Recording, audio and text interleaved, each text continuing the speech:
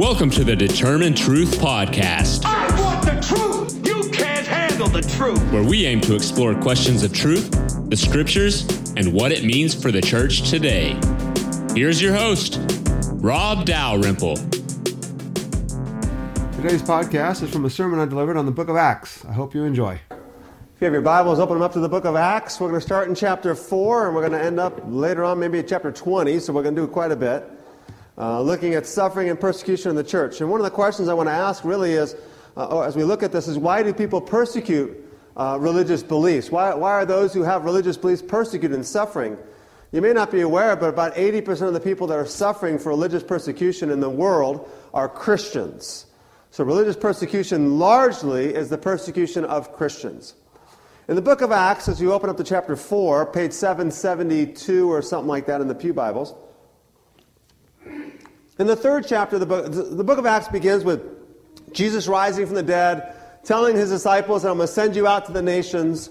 Jesus ascends into heaven, the Holy Spirit comes and falls upon the disciples, and now the disciples in Acts chapter 2 are empowered to proclaim the gospel. And they begin in chapter 2 in Jerusalem, and thousands become converts. About 3,000 are converted from Peter's sermon in Acts chapter 2.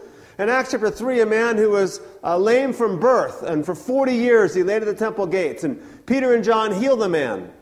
And the people are looking at him going, how did you do this? And Peter and John explain, look, it's not because of our own power, but it's because of Christ and the dynamic work of Jesus Christ in us. So Acts chapter 4, verse 4 then mentioned that many who heard the message believed, and the number of men who believed grew to about 5,000. Within a few weeks, within a few months, the church has grown from 120 to well over 5,000. Now you might think, well, that's great, that's exciting, but all of a sudden you begin to realize, if you start thinking about it, the logistic problems that have to come about when your church goes from 120 to 5,000. All of a sudden, what are we going to do about childcare? What are we going to do about the Sunday school class? What are we going to do about this?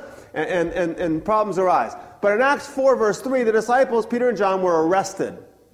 And one of the reasons why is because I think one of the reasons for religious persecution is because the authorities and those around feel threatened. They feel threatened. Acts chapter 4, verse 5 then picks it up and says this: the next day, the rulers, the elders, and the teachers of the law met in Jerusalem. Annas, the high priest, was there, and so were Caiaphas, John, Alexander, and others of the high priest's family. They had Peter and John brought before them and began to question them. By what power or what name do you do this? Then Peter, filled with the Holy Spirit, said to them, rulers and elders of the people, if we are being called to account today for an act of kindness showed to a man who was lame, and are being asked how he was healed, then know this, you and all the people of Israel, it is by the name of Jesus Christ of Nazareth, whom you crucified, but whom God raised from the dead, that this man stands before you healed. Jesus is the stone that you builders rejected, which has become the cornerstone. And salvation is found in no one else. For there is no other name under heaven given to man by which we must be saved. When they saw the courage of Peter and John, and realized that they were unschooled, ordinary men, they were astonished. And they took note that these men had been with Jesus. But since they could see the man who had been healed standing there with them, there was nothing that they could say. So the disciples are released. And as they're released, what do? Well, they go on and they go out preaching some more. And the more they preach, the more converts there are. And the more converts there are, the more people within Jerusalem and Judea that are coming to faith in Christ, the more the authorities feel it's a problem. They feel threatened. So they arrested them again. They put them in prison again. Acts chapter 5. However, in the middle of the night, we're told in Acts chapter 5, an angel lets them out of prison. So here they are in prison. In the middle of the night, an angel lets them out. They go out through a door. And the next day, they're in the temple courts preaching about Jesus again. The authorities gather together and go, what are we going to do about Peter and John, whom they think are in prison? And they're like, actually, they're not in prison. They're over there preaching, and now they're in big trouble. So if you have your Bibles, we'll turn to verse 27. Acts 5, verse 27. The apostles were brought in and made to appear before the Sanhedrin, which is the Jewish Supreme Court, to be questioned by the high priest. "We gave you strict orders not to teach in this name," he said. "Yet you fill Jerusalem with your teaching and are determined to make us guilty of this man's blood." Peter and the apostles replied, "We must obey God rather than human beings." Verse 30, "The God of our ancestors raised Jesus from the dead, whom you killed by hanging him on the cross. But God exalted him to his own right hand as Prince and Savior, that he might bring Israel to repentance and forgive their sins. We are witnesses of these things, and so is the Holy Spirit, whom God has given to those who obey him." When they heard this, they were furious and wanted to put him to death. Now the story goes on that a man named Gamaliel. Gamaliel is we know from 2nd century documents, perhaps the most famous rabbi of the 1st century. And he enters into the scene. And he says, "I don't think you guys should do anything about this." Gamaliel is a good Pharisee, and the Pharisees basically believed that if God wants to bless something, he's going to bless it. And if God wants to curse something, he's going to curse it. So don't get involved. So the authorities then, skip down to verse 40, it says that Gamaliel's speech persuaded the authorities. And so they called the apostles in, and they had them flogged. They ordered them not to speak in the name of Jesus, and they let them go. The apostles left the Sanhedrin, the court, rejoicing because they had been counted worthy of suffering disgrace for the name. Day after day, in the temple courts and from house to house, they never stopped teaching and proclaiming the good news that Jesus is the Messiah.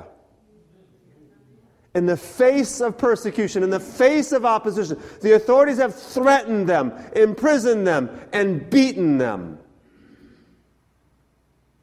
But they were rejoicing because they had been found worthy to suffer disgrace for the sake of the name. Now we'll go to Acts chapter 12. Why do people persecute religions? Well, another reason why I think is to gain power. Either to gain power or to maintain power. In Acts chapter 12, we're going to meet a man named Herod. This Herod is Herod Agrippa. He's the grandson of Herod the Great. And Herod Agrippa was a kind of a palace brat, actually raised in Rome for his own protection and thrown into power over in Jerusalem and Judea. And he actually began gaining more and more power. And almost had as much control as his grandfather, Herod the Great. And if you know about Herod the Great, he's the man that we hear about every year at Christmas time who has all the babies in Bethlehem slaughtered. Well, Herod Agrippa wanted to gain power, and one of the things that he wanted to do was he wanted to be received by the Jews as a Jewish king, the same thing his grandfather had wanted. And you're thinking, Herod's Roman. Actually, Herod Agrippa and Herod the Great are Idumean. Idumea is a region south of Jerusalem. And the Idumeans were kind of Jewish. They weren't really Jewish. I mean, everybody knew that you're not really Jewish. But about 100 years earlier, the Jews had forced all the Idumeans to be circumcised. In other words, we're going to make you Jewish. And so the Idumeans were Jewish by default. So here's Herod Agrippa. He's like, I'm kind of Jewish. Maybe they'll receive me as a Jewish king. How can I gain power and gain control over this region as a Jewish king? So here's what happens. Acts chapter 12, verse 1. It was about this time that King Herod, and it's Herod Agrippa, arrested some who belonged to the church, intending to persecute them. He had James, the brother of John, one of the 12 apostles, put to death with the sword, which means he's beheaded. When he saw that this met with approval among the Jews, he proceeded to seize Peter also. This happened during the festival of unleavened bread. He's gaining power. He wants to be a Jewish king, and the Jews are applauding him because he had one of the apostles killed. Oh, okay, cool. Hey, let's get Peter also. Peter's imprisoned and is going to be killed the next morning. And just like in chapter 4 and 5, an angel lets Peter out of prison. And Peter escapes. Acts chapter 12, verse 12, we read this passage a few weeks ago. It says this about Peter. When this had dawned on him that he was free, he went to the house of Mary, Acts 12, verse 12. Mary, the mother of John, also called Mark, where many people had gathered and were praying. Peter knocked on the outer entrance, and a servant girl named Rhoda came to answer the door. When she recognized Peter's voice, she was so overjoyed, she ran back without opening it and exclaimed, "Peter's at the door!" Verse 15, "You're out of your mind," they told her. When she kept insisting that it was so, they said, "It must be his angel." But Peter kept on knocking, and when they opened the door and saw him, they were astonished. And Peter motioned with his hand for them to be quiet and described how the Lord had brought him out of prison. "Tell James," this is James, the brother of Jesus now, because James, the brother of John, was killed. "Tell James and the other brothers and the sisters about this," he said, and then he left for another place. You got to read what's going on here. Luke is the writer of the book of Acts. And Luke is a medical doctor, and one of the things we notice from the Gospel of Luke and the book of Acts, both written by Luke, is the immense detail. Luke is extreme, and that's kind of a good thing. You want to have a doctor that likes to pay attention to details, right? So he's extremely detailed. He researches everything carefully. He knows this, and he knows this, and he knows this, and he knows this. But notice something that Luke doesn't know. Where Peter went. All he says is he went to another place. I'm not sure where he went. Peter is afraid for his life. He escapes prison. Oh, this is so great. No, it might be great, but you guys better be quiet. Because if they find out that I've escaped prison, this time they're going to kill me. They just killed James. This isn't a game any longer. I'm rejoicing that I've been suffering, but if I rejoice right now, if we rejoice too loud, I'm dead. Tell James, the brother of Jesus, who's now the leader of the church in Jerusalem, because I'm leaving. And he goes to another place. Sometimes they persecute Christians and persecute people because they're a threat, or they feel threatened. Sometimes they persecute people because they want to gain power. Sometimes they persecute people because their economy has been threatened.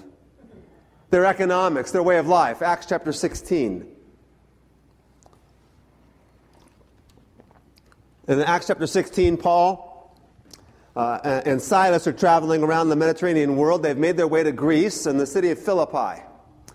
In Acts chapter 16, verse 16, it tells us this. Once, when we were going to the place of prayer, and the we tells us that Luke is with them. So it's Paul, Silas, Timothy, and Luke who are present. That's the we. We were going to the place of prayer. We were met by a female slave who had a spirit by which she predicted the future. She earned a great deal of money for her owners by fortune telling. She followed Paul and the rest of us, shouting, "These men are servants of the Most High God who are telling you the way to be saved." She kept this up for many days. Finally, Paul became so annoyed that he turned around and said to the spirit, "In the name of Jesus Christ, I command you to come out of her." At that moment, the spirit left her. When her owners realized that their hope of making money was gone, they seized Paul and Silas and dragged them into the marketplace to face the authorities. They brought them before the magistrates and said, "These men are Jews and are throwing our city into an uproar by advocating customs unlawful for us Romans to accept or practice." The crowd joined in the attack against Paul and Silas, and the magistrates ordered them to be stripped and beaten with rods. After they had been severely flogged, they were thrown into prison, and the jailer was commanded to guard them carefully. When he received these orders, he put them in the inner cell and fastened their feet in the stocks. Now we'll stop for a moment. Paul and Silas are Jews. And you can see how it's a derisive term, right? Derogatory way. These men are Jews, and look at the trouble they're causing. They have no idea, however, that Paul and Silas are actually Roman citizens as well. You see, it's not expected that if you're Jewish that you're also a Roman citizen, but Paul and Silas were both Roman citizens. Citizenship is not something to come upon easily. You can get citizenship a number of ways. One, you could buy it. It's extremely expensive. You can do something noble, an extremely expensive endeavor for the emperor or somebody in power, and they might give you citizenship. You can be born a citizen if your parents are citizens. You could get citizenship if you're a city like the city of Philippi, which actually was a colony in the Roman Empire. Philippi had sided with Rome during one of the wars. And when Rome won the war, Philippi was made a Roman colony. And the benefit of being a Roman colony is that every citizen of Philippi is a citizen of Rome. So citizenship is something, it's a privilege. It gives you tax benefits, and it gives you other benefits. For example, later on in the book of Acts, Paul is going to have his case appealed to Caesar. The right of every Roman citizen, if you don't like what a lower court rules, you can appeal to Caesar. It's the right of every Roman citizen. You have certain protections and certain legal protections, one of which is that you cannot be beaten without a trial. You see, in Rome, they can arrest you and beat you all they want. But if you're a Roman citizen, they cannot do so without a trial and a conviction. Paul and Silas are Jews, and no one asked if they're Roman citizens, and then they're stripped naked to bring greater shame, and beaten. Now, why Paul didn't go, sorry, you can't do that, I'm a citizen, before they beat him, we don't know. But they beat him. They fasten their feet in the stocks, which are bars which keep your legs apart, which basically makes it so you can't relax. And when you're sitting in a prison and you're bloodied and beaten and all the pains from all they're called lictors' rods, policemen's rods, they've caned you, and you're in all that pain, and then your legs are unable to relax, and as a result of that, your muscles begin to spasm. You are in intense pain. Acts 16, verse 25, about midnight, Paul and Silas were praying and singing hymns to God. And the other prisoners were listening to them. Suddenly there was such a violent earthquake that the foundations of the prisons were shaken. At once all the prisoners' doors flew open, and everyone's chains came loose. The jailer woke up, and when he saw the prison doors open, he drew his sword and was about to kill himself because he thought the prisoners had escaped.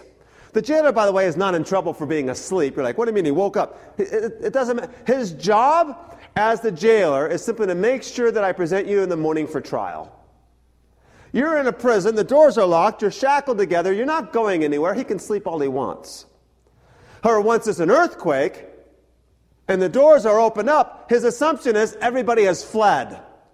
And because everybody has fled, I, as a Roman soldier, guard, am not going to be able to present them in the morning for trial. And because I can't present them in the morning for trial, my job is to commit suicide. Verse 28. Paul shouted, "Don't harm yourself, we were all here." The jailer called for the lights, rushed in and fell trembling before Paul and Silas, and he brought them out and asked, "Sirs, what must I do to be saved?" Paul and Silas replied, "Believe in the Lord Jesus and you will be saved, you and your household." Why Paul and Silas did not tell everyone that they're Roman citizens and allowed themselves to be beaten, we do not know. But one of the things that we do know is this. Paul and Silas, in the midst of their suffering, in the midst of their agony, are singing songs in the middle of the night. Perhaps we don't really know what happened, but perhaps that's the reason why everyone's still there. I mean, if you think about it, when the chains are loosened, you're going to leave. Why do they stay? Why didn't they go? I suspect, we don't know this, I suspect it's because Paul said, "Stay here." And because Paul and Silas have been beaten so severely, and yet they're singing songs, we're going to listen to these guys. The jailer shows up in the door and begins to commit suicide, and perhaps maybe the moonlight or something like that. Paul sees his silhouette in the doorway as the light's coming through from the outside, and he sees the man's about to kill himself and says, "Hey, no, stop, we're all here." And the jailer stops and says, "What must I do to be saved?" "Believe, you and your household." Paul and Silas were in prison because they were a threat to the economy in Philippi. They cast a demon out of a girl who was fortune-telling and making people money.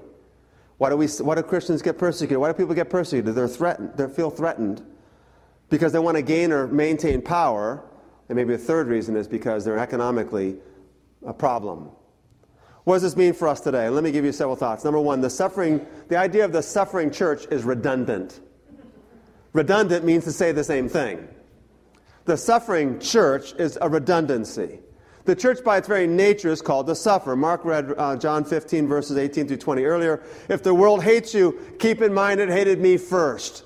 Jesus, this is the words of Jesus. If you belong to the world, it would love you as its own. But as it is, you do not belong to the world, but I have chosen you out of the world. That's why the world hates you. Remember what I told you, a servant is not greater than his master. If they persecuted me, they will persecute you also. If they obeyed my teaching, they will obey yours also. And there are hundreds of verses like this that we can read throughout the New Testament. The essence of being a follower of Jesus is suffering. If they persecute me, they will persecute you also. So the second point is this. Suffering is the lot of the Christian life, or the lot of God's people. It's simply the way it is. Now, there may be exceptions, and there may be moments historically where certain cultures or certain communities are exempt from suffering, but ultimately, suffering is the lot of the Christian life. Philippians 1, verse 29, Paul says, "To the church in Philippi," he writes, "for it has been granted to you, on behalf of Christ, not only to believe in him, but also to suffer for him." You're like, well, I like the first part, but I'm not sure I like the second part. Thanks for letting me be granted to believe, but do I have to have the suffering also? And the answer is yes. And the third point is to steal a song from the line from Michael W. Smith's song, the song, "This is how love wins." This is how love wins. I've mentioned this a few times, I believe, before to you, but I do seminars around the country at various times on the book of Revelation, and I'll often do some introductory things on the book of Revelation and kind of set a little bit of context, and then I'll make the statement, and that is, the book of Revelation is a love story. And I'll people probably think, oh, this guy doesn't know what he's talking about. How could he be an expert on the book of Revelation? It's not a love story. It's about violence and plagues and wrath and boils and evil. It's not a love story. And the book of Revelation is a love story, folks. After all, think about it. The Bible's a love story. From Genesis through Revelation, the Bible's a love story about how God loved his people. As we look at the Stations of the Cross on the Thursday night before Easter, what we're going to see is how Jesus is on the cross and he says, "Father, forgive them, for they do not know what they're doing."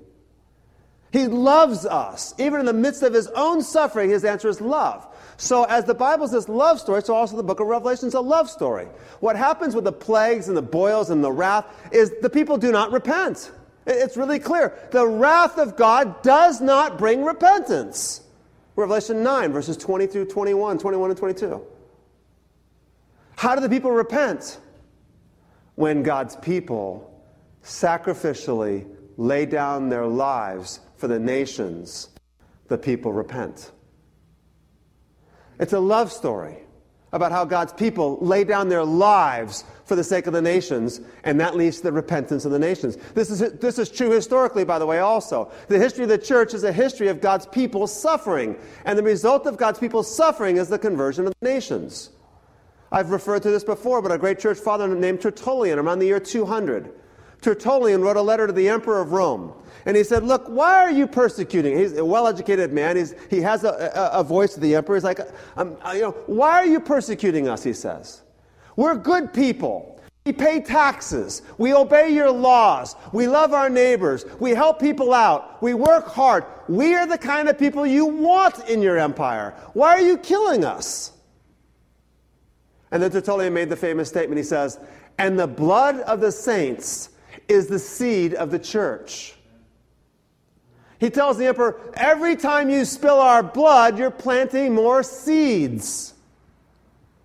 It's to the blood of the church that more people become Christians. This is true, by the way, historically. I was speaking to an African-American community not long ago, and we were looking at the Gospels and the suffering of God's people. And I said something that you understand well, and that is, when people are oppressed unjustly, and they suffer well for it, they gain sympathy. That the way to endure suffering is to do it well. And the result is you gain sympathy. And as a result, the loving, faithful, sacrificial witness of God's people results in faith. The world might use power, military, fear, oppression, and wealth, but Jesus uses love. And that's what we're called to do. And the nature of love is sacrificial. Love lays down its life for one another and for the other. The Apostle Paul and Silas and Timothy continue on traveling along through the Mediterranean world. After Acts chapter 16, they traveled over to Philippi, and then on to Thessalonica, then down to Corinth, and then they went back to Antioch. And shortly thereafter, they go on a third journey where they retrace their steps, visiting all the churches in modern-day Turkey and all the churches in modern-day Greece. And Paul is now going to sail his way to Jerusalem in Acts chapter 20. He's going to sail to Jerusalem. His goal is to head to Rome and then off into the west to Spain. He wants to evangelize the entire Mediterranean world. So on his way back to Jerusalem, before he heads to Rome, he stops in the city of Ephesus. Now, in the book of Acts, Ephesus was the center of Paul's ministry. Paul had spent, at this point in time, more time in Ephesus than in any city of his entire missionary journeys. The church in Ephesus was special to him. Not only was it special, but very likely pastors and leaders from Colossae and Laodicea and Smyrna all came down to Ephesus to meet Paul as he got off the boat. He's only going to spend a day or two there in Ephesus, and then he's going to go on to Jerusalem. And Acts chapter 20 records Paul's sermon, his speech to the elders or leaders in the churches in Ephesus and around the area. Acts chapter 20, verse 22, I'll begin with. Paul says, "Now compelled by the Spirit, I am going to Jerusalem, not knowing what will happen to me there. I only know that in every city the Holy Spirit warns me that prison and hardships are facing me. However, I consider my life worth nothing to me. My only aim is to finish the race and to complete the task the Lord Jesus has given me, the task of testifying to the good news of God's grace. Now I know that none of you, among whom I have gone about preaching the kingdom, will ever see me again. Therefore, I declare to you today that I'm innocent of the blood of any of you." What he means by that is, I've been faithful in preaching the gospel to all of you, but I'm leaving now. Verse 27, "For I have not hesitated to proclaim to you the whole will of God. Keep watch over yourselves and all the flock of which the Holy Spirit has made you overseers." The word overseer means bishop or elder or ruler. He's speaking to pastors. "Be shepherds of the church of God, which he bought with his own blood. I know that after I leave, savage wolves will come in among you and will not spare the flock. Even from among your own number will arise and distort the truth. Men will arise and distort the truth in order to draw away disciples after them. Prison and hardship are facing me," Paul says. "I've finished the task that God's given to me, and now I am asking you to keep watch. And here's the reason why. Because savage wolves are going to come in. They're going to come into your churches, into your congregations, into your community. From among your own men," Paul says, "men will distort the truth." And I suspect that this might be the worst form of persecution that the church felt and faces. When persecution and suffering comes from the inside. If you read the New Testament in the letters of Paul, from Romans through 2 Timothy and Philemon, you have these letters of Paul, 13 letters of Paul. In almost every single one of these letters, and basically every single one of these letters, there are problems and issues within the church. False teachers and false prophets and false believers and people complaining about this and are causing problems and heartaches and headaches for Paul. I suspect that was worse for Paul than being beaten by the Romans. Paul, I think, says this in 2 Corinthians chapter 11. I'll bring it up on the screen. Paul says, "I have worked much harder. I have been in prison more frequently." 2 Corinthians 11, verse 23. "I've been in prison more frequently. I've been flogged more severely. I've been exposed to death again and again. 5 times I received from the Jews the 40 lashes minus 1. 3 times I was beaten with rods. Once I was pelted with stones. 3 times I was shipwrecked. I spent a night and a day in the open sea. I have been constantly on the move. I've been in danger from rivers, in danger from bandits, in danger from my fellow Jews, in danger from Gentiles, in danger in the city, in danger in the country, in danger at sea, and in danger from false believers. I have labored and have toiled and have often gone without sleep. I have known hunger and thirst and have often gone without food. I've been cold and naked. Besides everything else, I face daily the pressure of my concern for all the churches." I think the suffering within the church was the worst that Paul had to face. I'll tell you a brief story. In the year 2010, I was having a woe was me moment. You've all had them, so don't go there. I was teaching at a school in Nigeria, at a seminary there, and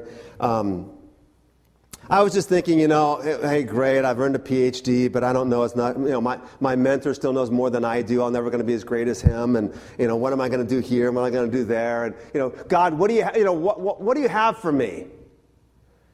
And I'm walking on the road, and some of you might know that I've been involved since about 2008 or so with being a voice especially to the church in regards to the Israeli-Palestinian conflict, being a voice for peace, an advocate for peace. If you're not aware, what happens so often in the church is that people either go way on the left side and they're so pro-Palestine that they're anti-Israel, or they go so far on the right side that they're so pro-Israel that they're anti-Palestine. And the result is that we have a conflict. And the conflict, the way both sides are doing it is actually trying to advocate for one side over opposed to another, and you're not actually helping anything. If you want to bring peace in any conflict, you have to bring peace that actually benefits both sides. Because if you provide peace for the Palestinians but not for Israel, then you create another conflict. If you provide peace for the Israel but not for the Palestinians, you just create another conflict. You need to find a lasting solution that recognizes the humanity of all people, the human dignity of all people, and the peace and prosperity of all people involved. And so I felt called back in 2008, my background in studies and everything else, to be a voice and help bring awareness to the church, what's going on, and how we can be advocates for peace in the midst of this conflict. So I'm walking on the road in Nigeria, the path from the school to the house that I was staying in on the same campus. And as I'm walking on the road, literally the heavens parted. And you know how you have those images for many of you of when Jesus was baptized, the Holy Spirit comes down, God speaks from a cloud, the heaven parts, there's a ray of sunlight coming down, and the Holy Spirit descends, and there's a big voice from heaven, "This is my beloved Son," right? That's how God speaks, right? "This is my beloved," right? All right. It was the same moment. I didn't actually hear an audible voice, but I saw the heavens part, and God spoke to me, and he said, "Rob, I've called you to be a voice to the church on this issue." I immediately said, "Lord, send me to Nineveh." And what I meant by that was this. You see, in the Old Testament, the Ninevites were the Assyrians. And the Assyrian Empire had come in 720 and just slaughtered the people of the northern tribes of Israel.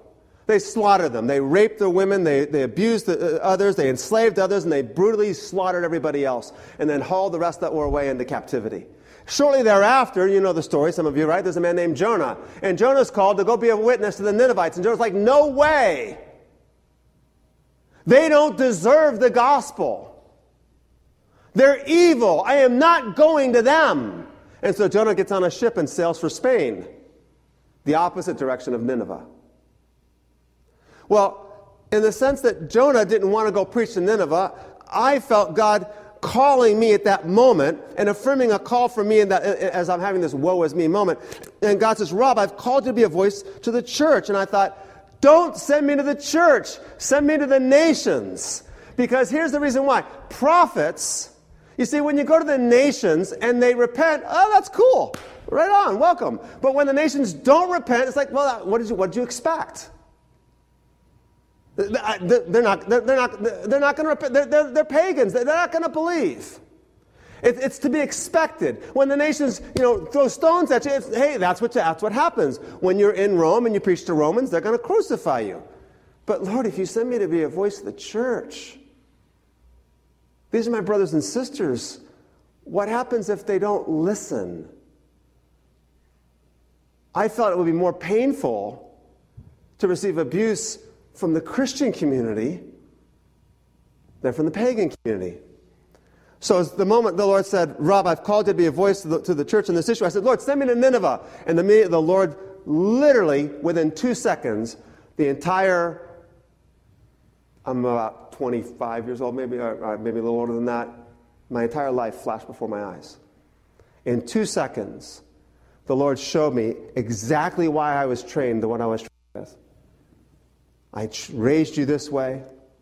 I gave you this training. I gave you this education. I gave you this experience so that you can be a voice.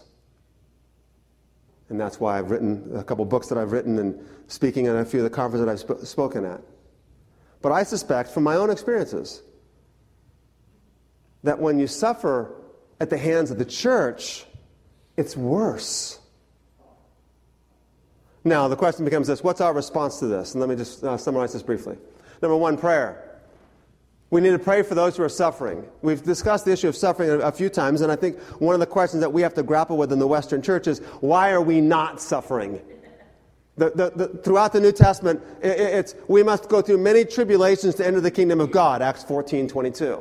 So why are we not suffering? Well, one of the things I can say about that is this. We must at least be praying for those who are suffering. Just because suffering might not be my lot or your lot, doesn't mean that we should not be praying for those whose lot it is. Even Jesus prayed, Father, take this cup from me. We pray for ourselves that if we do have suffering, if it does come our way, that we can endure, we can overcome.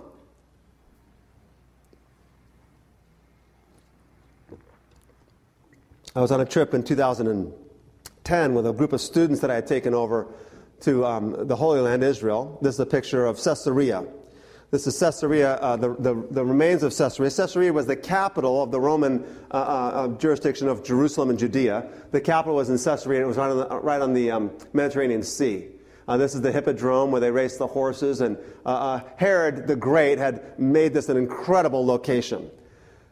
Right here is the remains of Herod's palace. What you can't see in this picture is that he actually had a freshwater swimming pool built into the Mediterranean Sea. So if you go there, you can see the outline of it. This is where Herod's palace is. Well, the story goes on, by the way, in Acts 20, Paul goes to Jerusalem. He tells the church in Ephesus, I'm going to Jerusalem, I don't know what's going to happen to me. Well, what happens to him is he's arrested in Jerusalem. And he spends 2 years in Caesarea, in Herod's palace, in prison, right there. So as we're walking through the ruins, I grabbed one of the students that I've been mentoring for a while, and I sat down with him. We sat there on a ledge, and I said, Paul spent 2 years in one of these rooms right here, imprisoned, because he was preaching the gospel of Jesus. I said, what are you going to do if you get arrested? How are you going to respond? Are you ready? Are you prepared? Or are we going to deny it? It was a powerful moment, a powerful opportunity. Secondly, I think we need to be prepared to embrace suffering for Christ's sake. We need to be prepared to embrace suffering for Christ's sake. Acts 5:41, I find one of the most incredible statements. The apostles left the Sanhedrin rejoicing because they had been counted worthy of suffering disgrace for the name. Wow. They rejoiced. Thirdly, we must be prepared to discern false teaching and or corruption in the church. You see, one of the reasons why there's persecution is because of economic implications. You're upsetting the economy. You're making it difficult. And Paul tells the church in Ephesus and the pastors in Ephesus, watch out because savage wolves will come in among you and bring corruption and destruction. False teaching in the church usually attempts to eliminate suffering, usually promises us peace and prosperity. So we can pray. We can be prepared. We can be discerning. And certainly I'm out of time. But we also need to stop and evaluate. What are we doing to advocate for those who are suffering?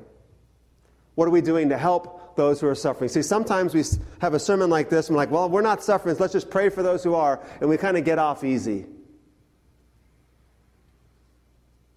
I've said before that I think the fact that we in the West have such privilege in our country, the freedoms that we have to practice our religion and to do what we do, not just so that we can enjoy it, but so that we can leverage those freedoms, those voices, and those opportunities for the sake of those who are suffering.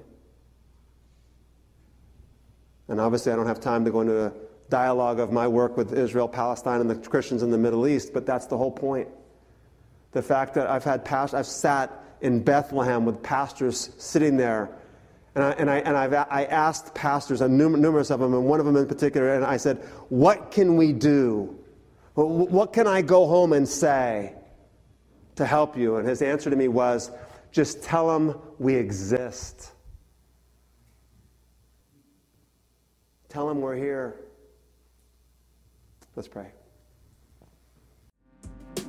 Thank you for listening to today's podcast. If you would like more information on the Determined Truth podcast, you can find us on iTunes. You can follow Rob's blog at determinedtruth.com or purchase his books on Amazon.com. See you next time.